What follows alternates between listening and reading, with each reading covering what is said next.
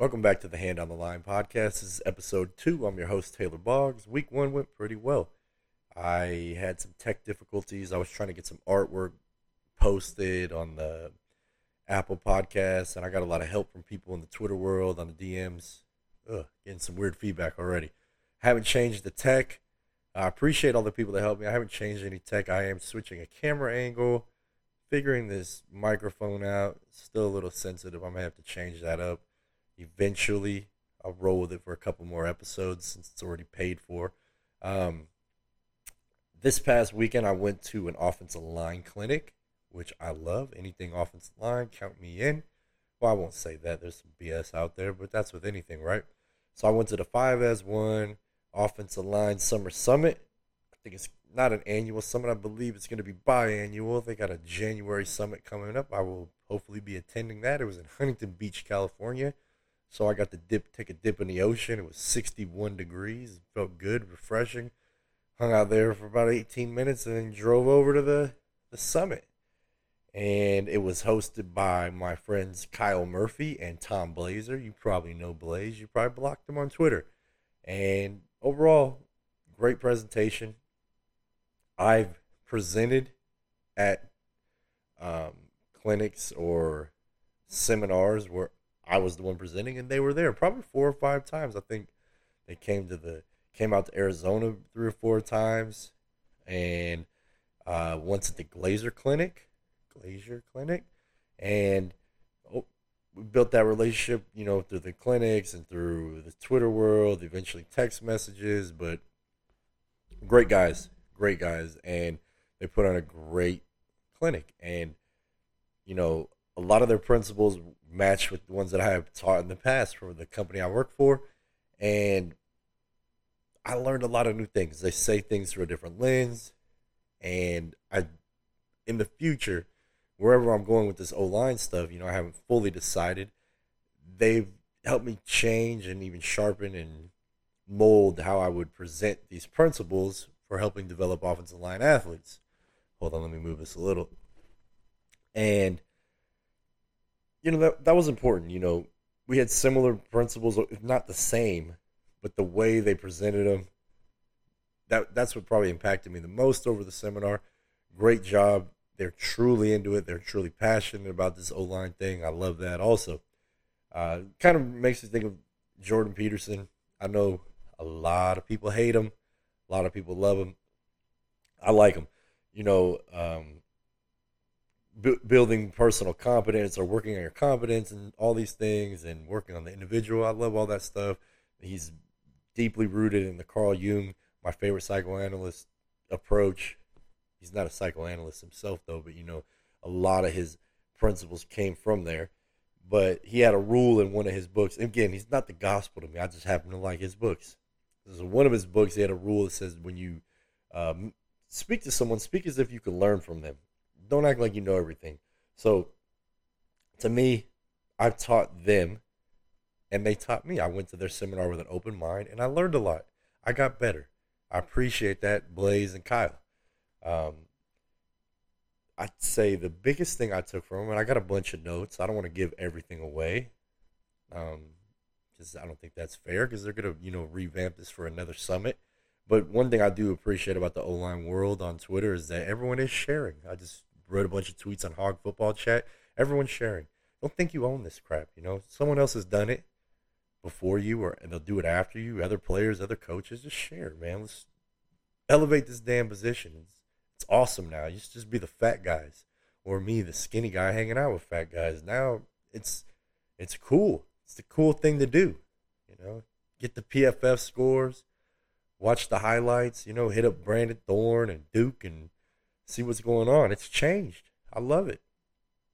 So one of the biggest things I took, I took many things. My favorite thing they said, hold on, I'm going to check my phone, check out my notes. I'm getting weird feedback with the mic. It's pissing me off. Oh, the athlete's feel is more important than the coach's control. I love that.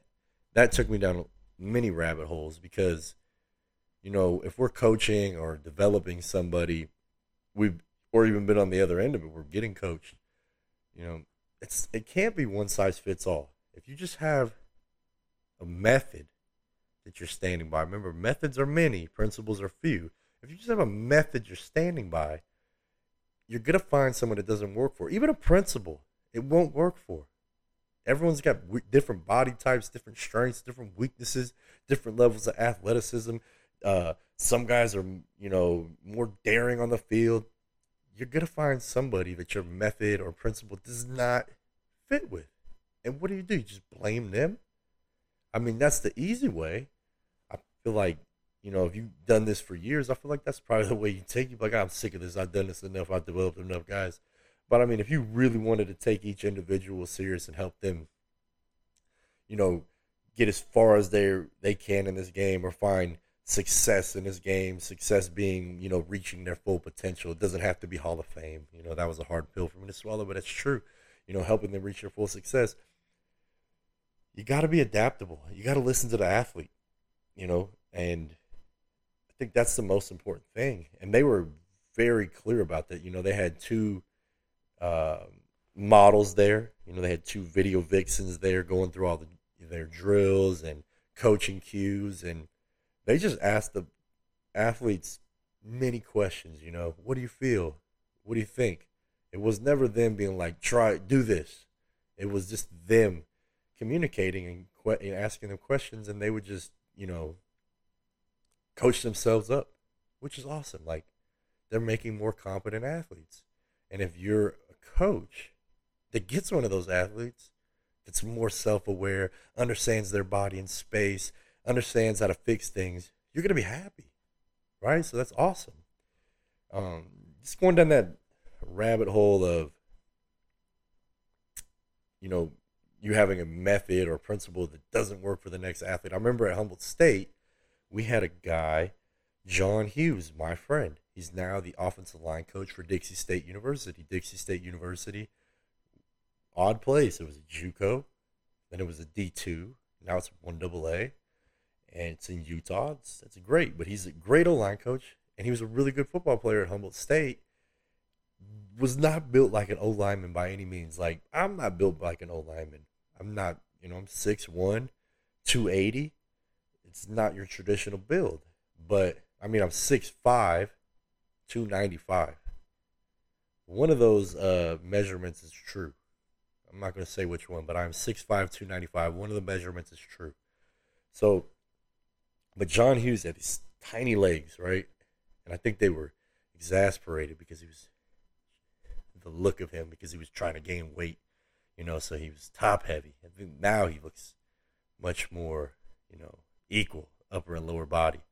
But it was tiny legs. I think that's, John, I love you, but I know they had to special order those Don Joys.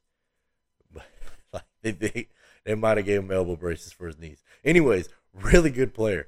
He started a bunch of games at guard, really small, and he had a good O-line coach at Western Washington. They dropped their program. He transferred to Humboldt State. And our O-line, I think he was truly a center. But, he was a tough kid, a tough guy, smart. He was able to play multiple positions, pretty much wherever you needed him. I'm sure he could have figured out tackle just because the way he was. So our O-line coach, he was coaching Coach Manoa Puano. He would coach everyone up in a similar fashion. And it didn't necessarily work for John. And he caught on to that real quick, and he goes, John, try this. He had him jump set. He was like, I want you to jump set, throw your hands real quick, and then get fit, and get set, and then kind of set back, but get your hands on him. And that's not how he was coaching everyone else up. Is this on? This microphone is really pissing me off. Sorry. He wasn't coaching everyone like that. He was, we were just taking sets, staying inside out, kind of short set to regular set. But he was having John jump set. He was smaller. And he was not a guard, but he was a center playing guard, and he was taking good sets, and he was playing good ball, and he started a bunch of games his sophomore and junior year, and at guard, both sides. But Coach P was aware that the things he said didn't work for everyone, but he made a distinction. He was like, hey, I played with Ryan Wendell, who I was a huge fan of when he was on the Patriots. He played guard and center also, and he was not your prototypical lineman, and he started for the Patriots. Probably I don't know, 54 games or 3 or 4 years in a row. I don't think he really missed any games. And he said Ryan did this when he played guard before he moved to center at Fresno State. That was his teammate. Or, yeah, it was his teammate. Maybe he was the grad assistant coach also for him. But the point is that Coach P was, aware enough, small enough ego to say, hey, you could do it this way. I love that because it was one like, hey, John's like, hey, I'm doing exactly what you're saying. It's not working. Well, what do? You tell him, hey, John, well, screw you. You're stealing from the university. Give your scholarship away. No, you adapt, right? Just like you ask a player to adapt. Sometimes you got to adapt. So it's more about the player's feel than, the coach's control. So when I go down this O-line world, I'm going to always keep that in mind. No matter what I'm teaching, hey, just listen to this guy. Like, why would I pass up? John Hughes ended up being I think he was the team captain.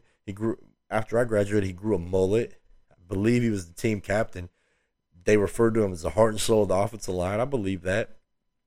He was in multiple newspaper articles up there with the Lumberjacks. And still, screw HSU, Humboldt State, scumbags. But, had Coach P just been like, screw it, man. He's not doing what I'm saying. He can't do it. Let's get rid of him. Give the scholarship to someone else. Like, he would have missed out on a good player, and they won the conference championship. They played on CBS Sports and beat Central Washington with him as the starting center. So it was because the coach was able to adapt and listen to the athlete and recognize the athlete just didn't do well in that technique. I see trainers do this, This is how I teach it. Well, I like the jump set. Well, screw you. No, adapt. Like, listen to the athlete. Watch them. We're all different. Everyone is unique. I think they say perfectly imperfect, something like that. So that was a great coaching point. And another point about the clinic is that you could just tell that Blaze and Murph are truly passionate about this. I mean, you do not get blocked weekly because you're not passionate about something on Twitter. But they were truly balls deep in this. I don't want to say that. There's men and women coaches. There was a woman coach there. She's awesome too, and a former player. So they're 2 feet in on this. They passionate about offensive line play, which I love. I believe in this world, when you go down this rabbit hole and you start recognizing things that were dogmatic, that you were taught and that you taught to other people, I'll give you 2. The chutes and, let's say, speed ladders. You realize they're BS. I think it's easy that you kind of like, oh, man, everything I did and I taught was BS, but the cream just kind of rises to the top, and it doesn't matter. Maybe I don't focus on developing people. It's easy to have like a nihilist approach to this. You find out like, you get a true weight room guy, squats 500 for 10 reps like nothing, but he sucks at football. When you start seeing these things, it makes you become like a little nihilist in this O-line world. Like, man, it doesn't matter. Just give me the best athletes.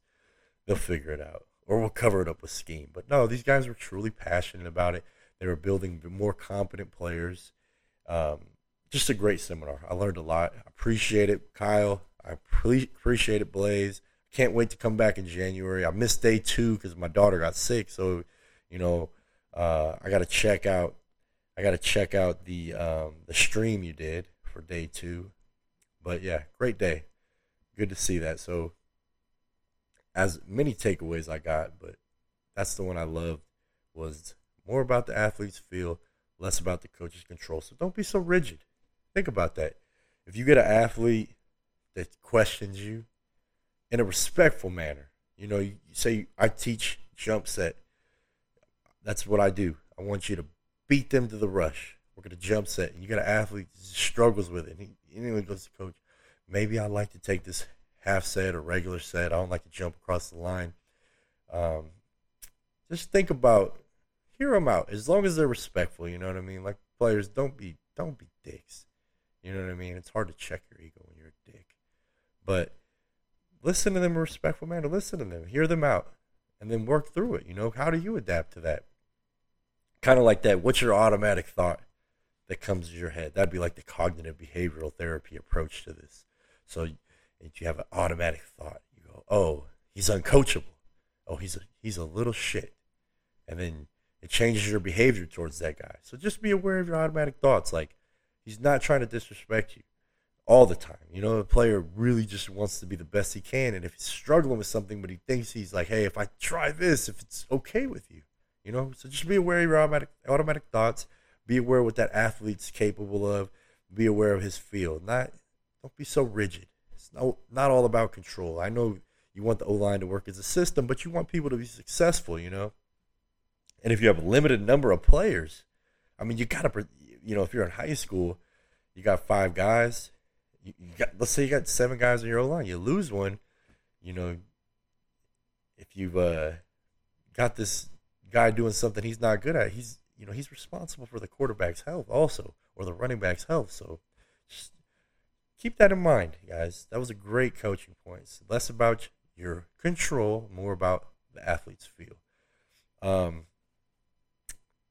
lot of rabbit holes to go down off of that seminar, and the fact that it was things that I've taught before, and seeing it through a different lens, the wheels are spinning again. You know, I needed that. I haven't had a lot of O-line going on lately, just, you know, watching film and shooting the crap with my friends on text messages, but that was good, you know, back in that O-line setting. I wanted to talk about this wrestling, martial arts, all that stuff in O-line play. I saw Blaze post something. I'm sure you got blocked because of it. I think that was like a week or two ago. But I had an interesting discussion with a couple pals, and one of my buddies that plays in the NFL, I won't say his name, was just doing Muay Thai this weekend in the Midwest. I love Muay Thai. I do it once a week. So it comes back to this question, you know, and this is sensitive. Holy crap. I've never seen tough guys get just such an uproar over wrestling, making offensive line athletes better. Offensive linemen are better. It teaches them leverage. It teaches them body control. It teaches them to compete. There's no way to become competitive. Oh my gosh. I've never heard people speak so definitively. It's nuts. There's nuance. It's offensive line. It has to be nuanced. There's systems. There's body types. There's defense you're facing. There's different sized opponents. You know what I mean? Nuance.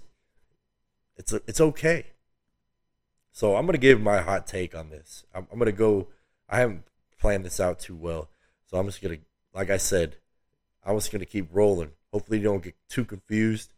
And hopefully I don't confuse myself. But by the end of this, hopefully we have something to talk about. And I'm going to piss a lot of people off, I imagine, on both sides because of nuance. That's the N word.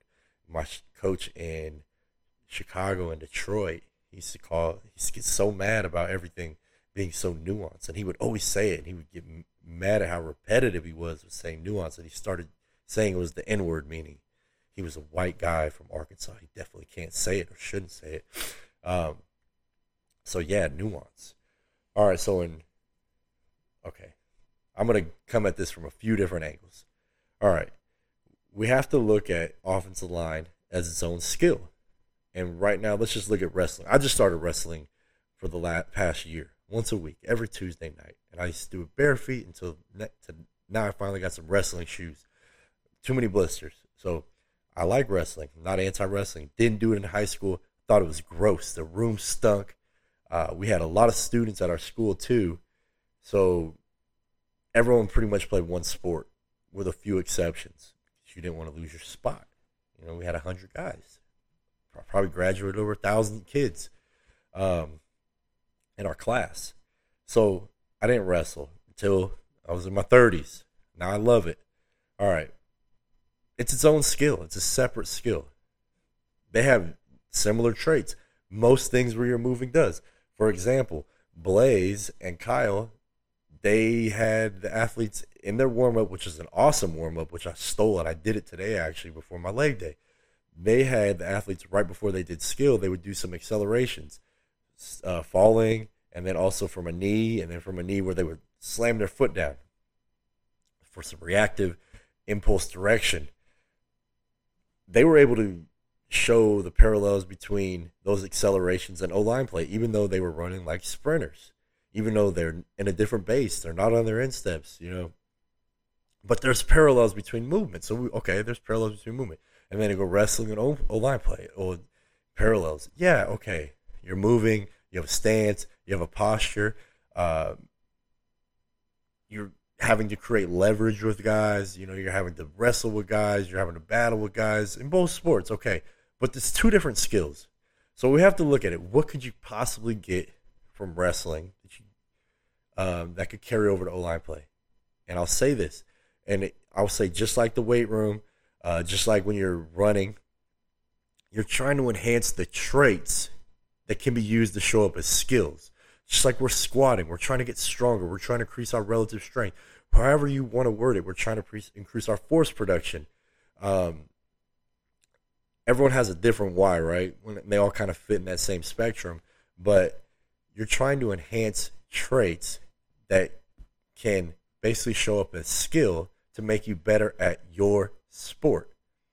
Now, I will say, I do believe that maybe that wrestling can enhance traits, make you more aware of your traits, can challenge traits that can show up in offensive line play. But in the day, traits are not skills. So I'm not dead set on saying, no, you don't need to wrestle, right? I'm not, or, you don't, actually, you don't need to wrestle, but I'm not dead set on saying that wrestling can't help you. I think that's crazy. It's like saying track can't help you. Yeah, absolutely. Like, it can help you, okay? But it's not what makes people great. And that'll take you down another rabbit hole about specializing. And I'm not for specializing, but I'm not for I'm more about the athlete doing what the hell they want to do. Like, I guess I specialized. I hated baseball. My mom made me play it till I was 12. Despised it. And when I no longer had to play it, I only played football. With the exception of 8th grade, I made the basketball team. I didn't make it in 7th grade, but in 8th grade, I made it. Hated that too. But yeah, I specialized because I hated all the other sports. I just like football. So back to the wrestling.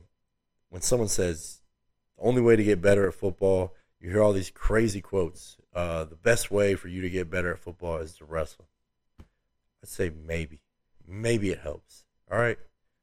So I guess it's not a stance. I'm on the fence about it. Okay. So it can enhance the traits. But then there's this whole psychological aspect. You know what I mean? We can enhance the traits you use to play O-line without wrestling, without going to wrestling class, without sacrificing losing weight, without sacrificing, training energy systems. Not that I'm so hell-bent on everything has to be anaerobic, 5 to 10 seconds. I'm not. I like tempos and stuff like that. But I could teach you leverage as an offensive line athlete. It doesn't involve shoots either. I can teach you body control, training as an offensive line athlete. We have drills and awareness things that we can do, okay? So we could do it without wrestling. But I'll say this.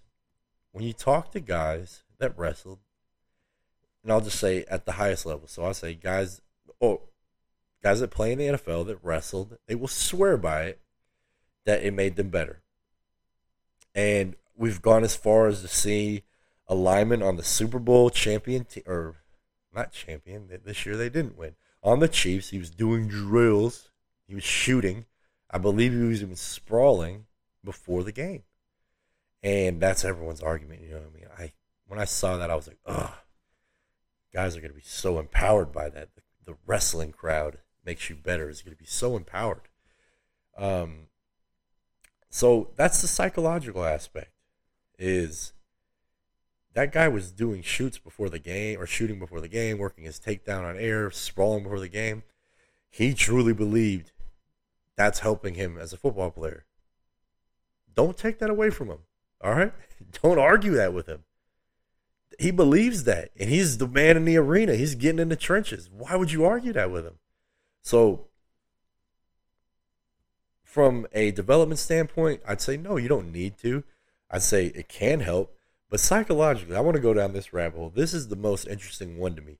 The psychological aspect of, now I'll start bringing in all martial arts, okay?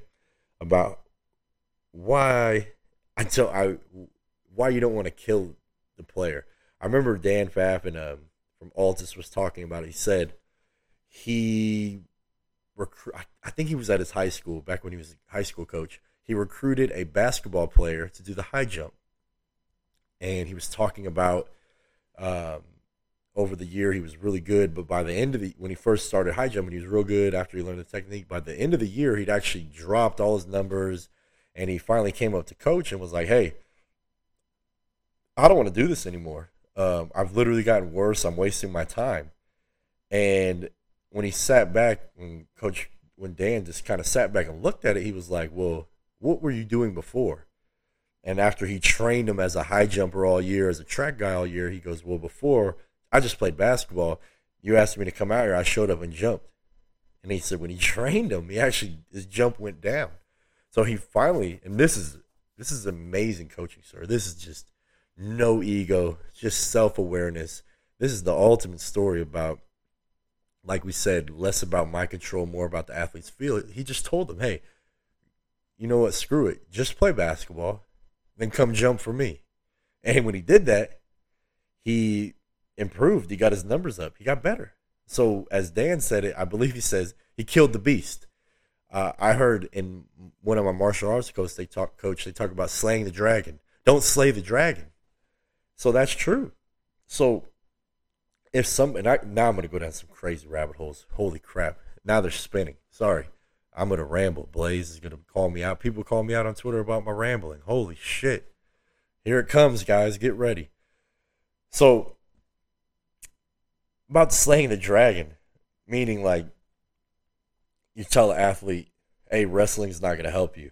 And they're hell bent on, "No, I'm better because I wrestle. I still like to practice the drills. That's why I'm a good old lineman." Let them do it. Are you kidding me? That's what they think got them there? And maybe it is what got them there. Why would you take that from them? That's the psychological aspect. And we do this all the time. I've seen it strength coaches in the NFL. I've seen O-line coaches in the NFL. I've seen it at every level. I've seen it in the private sector. Is that it comes so much about control. And you're trying to be non-dogmatic, because I would say that's like a dogmatic thing. The only way to get better at football O-line is to wrestle, and it teaches you to become competitive and blah, blah, blah. That's dogmatic BS. And people end up fighting that in a dogmatic way. Like, hey, let's listen to the athlete. Don't slay that athlete's dragon. So have an athlete, "Hey, wrestling gets me better." Let him do it. Have an athlete, "Hey, I go to striking once a week. I feel like my hands are better because of it." And they believe that. Why would you take that away from them? Why would you argue with them about that? The thing about offensive line and sports in general, I believe it's a Little Giants quote. It's 80% mental and 40% physical. And it doesn't add up because this thing does not equal. There's too many moving parts. It's multifactorial. There's fractals. There's spirals like Goda. There's too much going on. So don't slay the athlete's dragon. Now, if we look at the metaphorical, the dragon and the princess story, we look at that. Okay, the dragon is either leading them to their goal, or the dragon is getting in the way of their goal, right? The dragon being their, can sometimes represent your anxiety, the princess being your goal, right? We're just talking about you slay a dragon, you get the princess. Let's keep it funny. Let's look at it as like a Shrek movie, okay? So sometimes that dragon is getting in the way, right? It's not leading them, right? Your inner dragon. So that dragon is getting in the way. You can't just tell the athlete, like, okay, now let's go outside of martial arts. You got an athlete that likes to lift heavy. He's a true meathead, okay? And you're like, it's not helping you at this point. You squat 1,000 pounds, 1,005 is not going to make you better at football. We can focus on other things. Well, you don't take away what that athlete thinks. Like, even if it really is inhibiting at this point, the dragon's in their way. It's preventing them from growing. They're spending too much time on squatting instead of development of their skill. Okay, you have to meet them where they're at. You can't just take it away from them, because now we're going down this psychological rabbit hole. We're gonna F some athletes up. Excuse me for cursing. So you have an athlete, you go, "Hey, heavy weights are not what you need. You need functional, whatever. We're gonna do balance stuff. Da da da." Some strength coaches in the NFL are like that.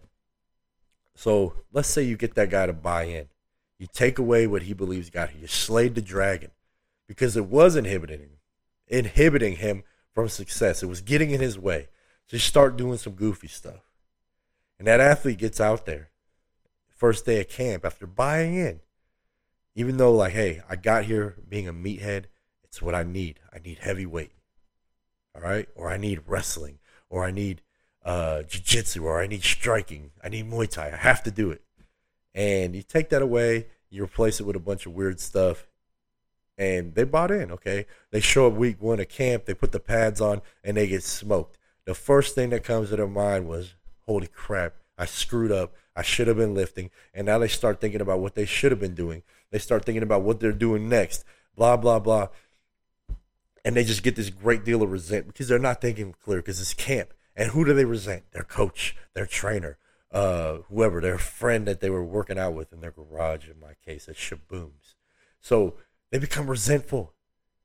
And they're not able to manage the logic that comes with resent. You know, resent tells you two things. You were dealing with a tyrant, or you were, you know, you need to suck it up and man up. You know, that's what resent tells you. It's a brutal emotion. No one ever has said I wanted to raise a resentful child, or I'm trying to make resentful men. I'm the head coach and I want resentful men. We don't want that. It happens though. And when you're logical about it, you use resent. It says, hey, I was dealing with a tyrant, or I need to man up, you know? So you put an athlete out there, they're resentful first day of camp, and they're screwed. They're not going to perform. Resent is not an emotion that, most emotions not conducive towards success, right? We want logic. Eventually, the older you get it sets in. But you're screwed. You slayed the dragon, they're resentful, they hate you, and now they're lost all their confidence. And that is the worst thing you could do. I was talking to Olin this week. I hope he doesn't beat me up if he hears this. He had the greatest quote. It's so simple, but to me, it hit home. He said he was talking to the guys he works with and was like, he's not training for week 1. He goes, the problem is everyone's training for week 1, right?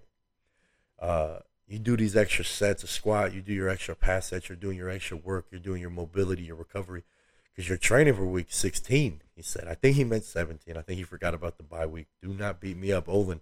But he said he was training for week 16, not week 1. He said he doesn't care how he played week 1. He said he wanted his best ball to be week 11. I was like, holy shit, that was a great point. That is a great point.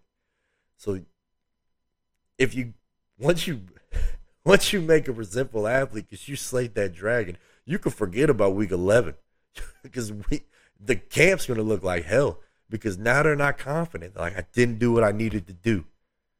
They don't get that time back, man, and now they're in their head. What are they going to do? If they like heavyweight, go max out in camp a couple times and be smoked? Go find someone to wrestle with or box with during camp, they'll be smoked.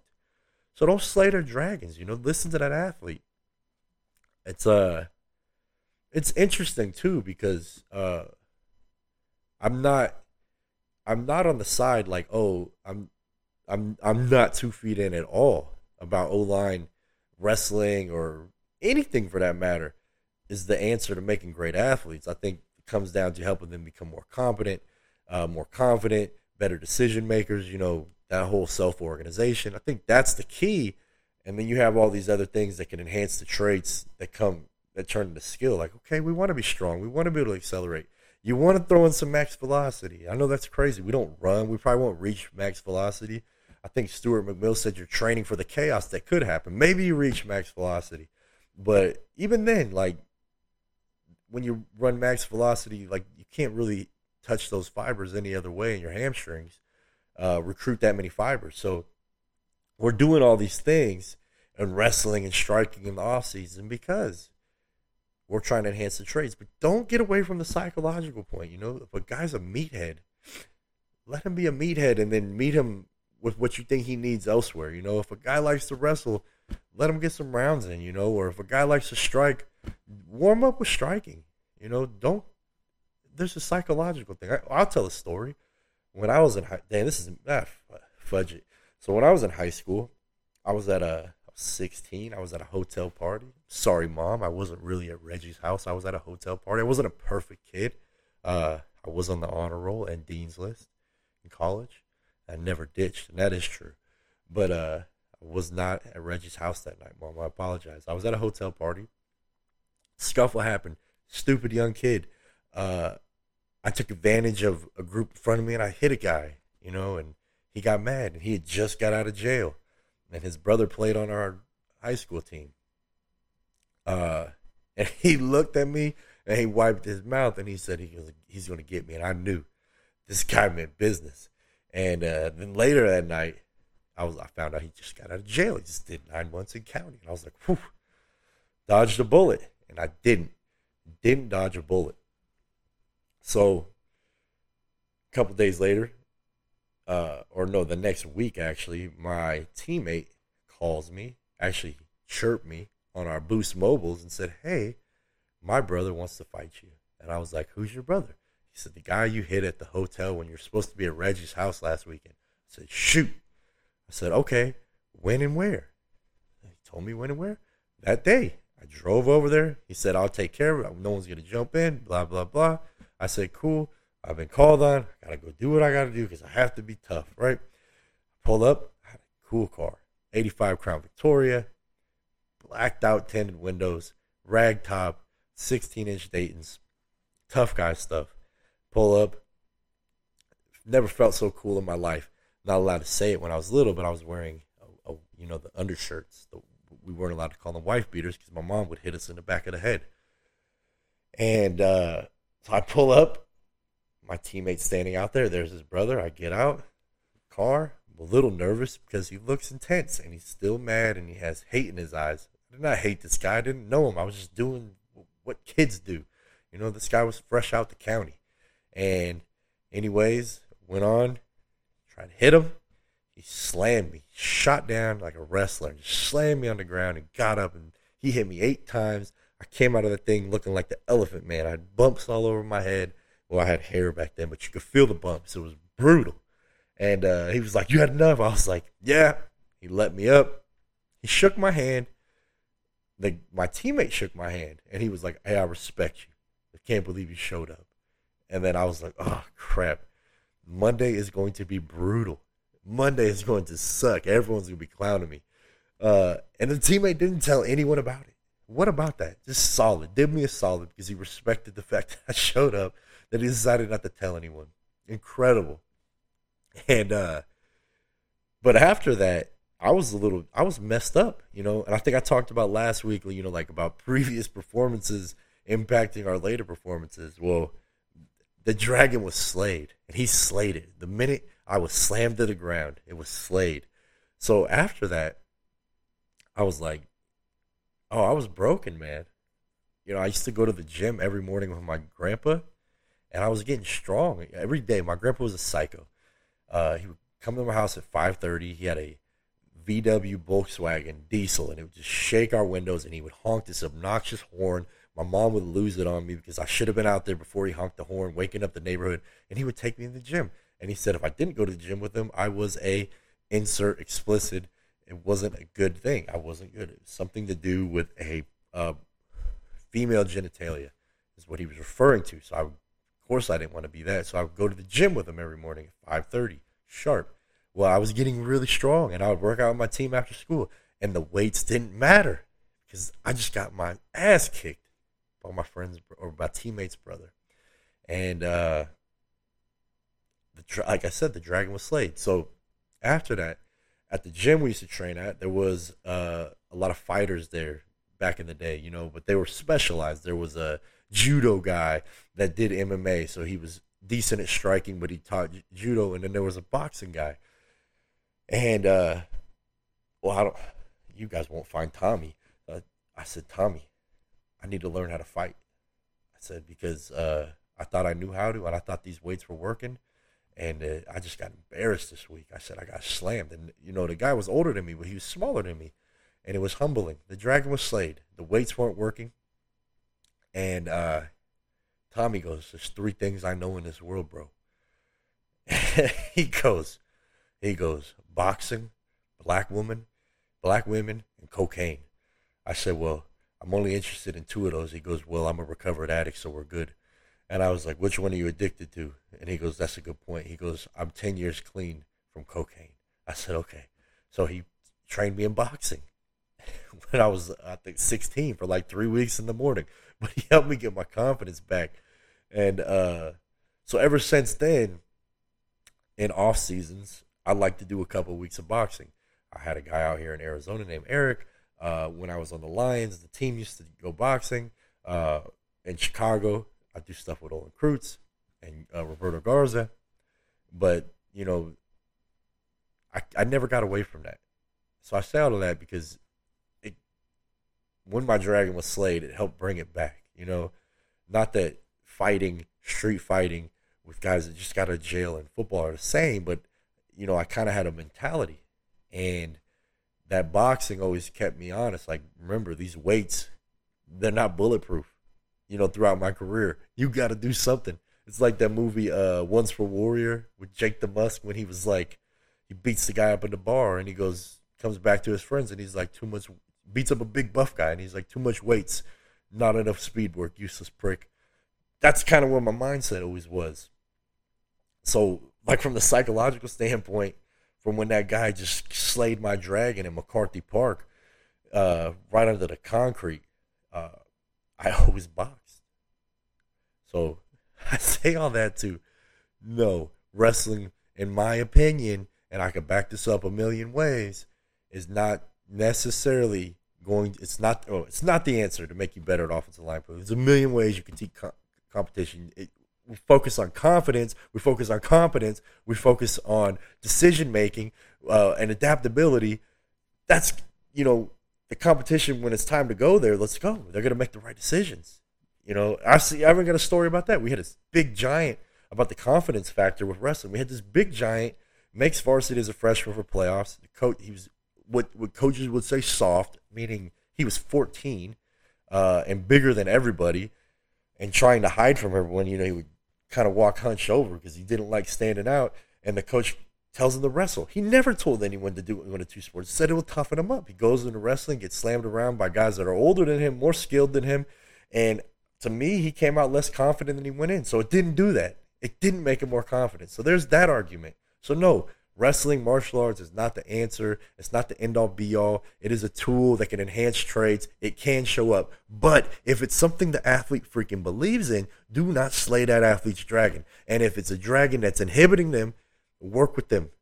Help them realize it. Don't take it from them. You know, if it's heavy weights, I don't care what it is. Don't take it away from them. Help them realize by other means, by slowly exposing them to new factors. If you think they need to just do split squats and stop maxing out on squat every week, let them max out on squats, add some split squat sets in. You know what I mean? And then eventually, if they believe it, then it's right. If they believe, hey, the split squats are right, you're right, that's what I needed. But if they're not sold and they're just buying in because they're just buying in, because you sound convincing, you're going to have them resentful and performing poorly. And that's a hard mindset to get out of in training camp. So don't slay the dragon. And I don't know the other lesson. Don't street fight.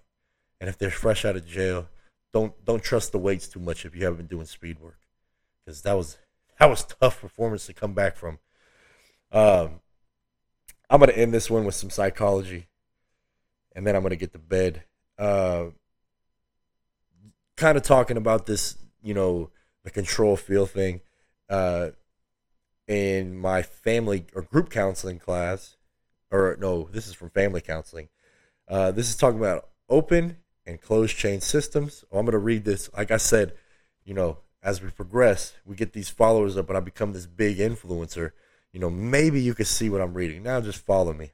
So open and closed systems. A system is a continuous interaction with the outside is considered an open system, while one whose boundaries are not easily crossed is considered a closed system. Okay, that's easy enough to grasp. It has interaction with outside, open. No interaction, it's closed. Open systems do more than adapt passively to their surroundings. Their social transactions are bidirectional. They initiate activities that permit an exchange with the community because their boundaries are permeable. Closed systems, on the other hand, are impermeable boundaries. Thus, they fail to interact with the outside environment, lack feedback, corrective mechanisms, become isolated, and resist change. So one of the coaches, Coach Drag on Twitter, I put this up maybe like a month ago. He said it's not intuitive, but you can't be fully closed, fully open, and that's the only quote. And then they actually say that in here. It says in a family terms, no system is fully open or closed. If it were totally open, no boundaries would exist because it's outside the world and it would cease to exist as a separate entity. If totally closed, there would be no exchanges with outside environment and it would die. So the point is to have a happy medium. And so it can't be all about control. You can always learn. You can always grow. Just like how I don't have a closed system. When it comes to this O-line thing, I try to be as open as possible. And I look at everyone as there's something I can learn from. I'm not beefing with any coaches. I'm not culty. I'm not campy. I don't care tip of the spear, tip of your asshole. It doesn't matter to me. I believe there's something I could agree with.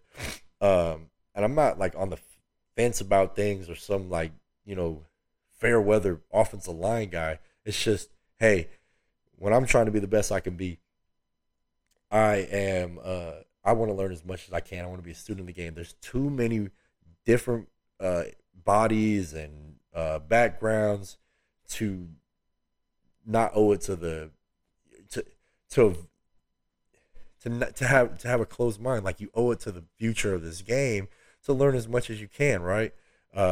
Even methods, like 5 is one line in the seminar that said they're rooted in principles, right? But even methods, like learning a new method that I can adapt into my principles, keep an open mind, right? Don't be so closed-minded. Try to grow. And when you're coaching or developing or whatever, same. And again, you don't want to be completely closed or open, right? Like, obviously I'm going to draw a line somewhere. You don't want to be just have a bunch of noise. If you're just completely open, you have a bunch of noise, you confuse your athletes, kind of stand for something or fall for everything type deal. But that was an interesting thing. I'll read the last chapter of this, just so you know how, if you're just going to be so closed off.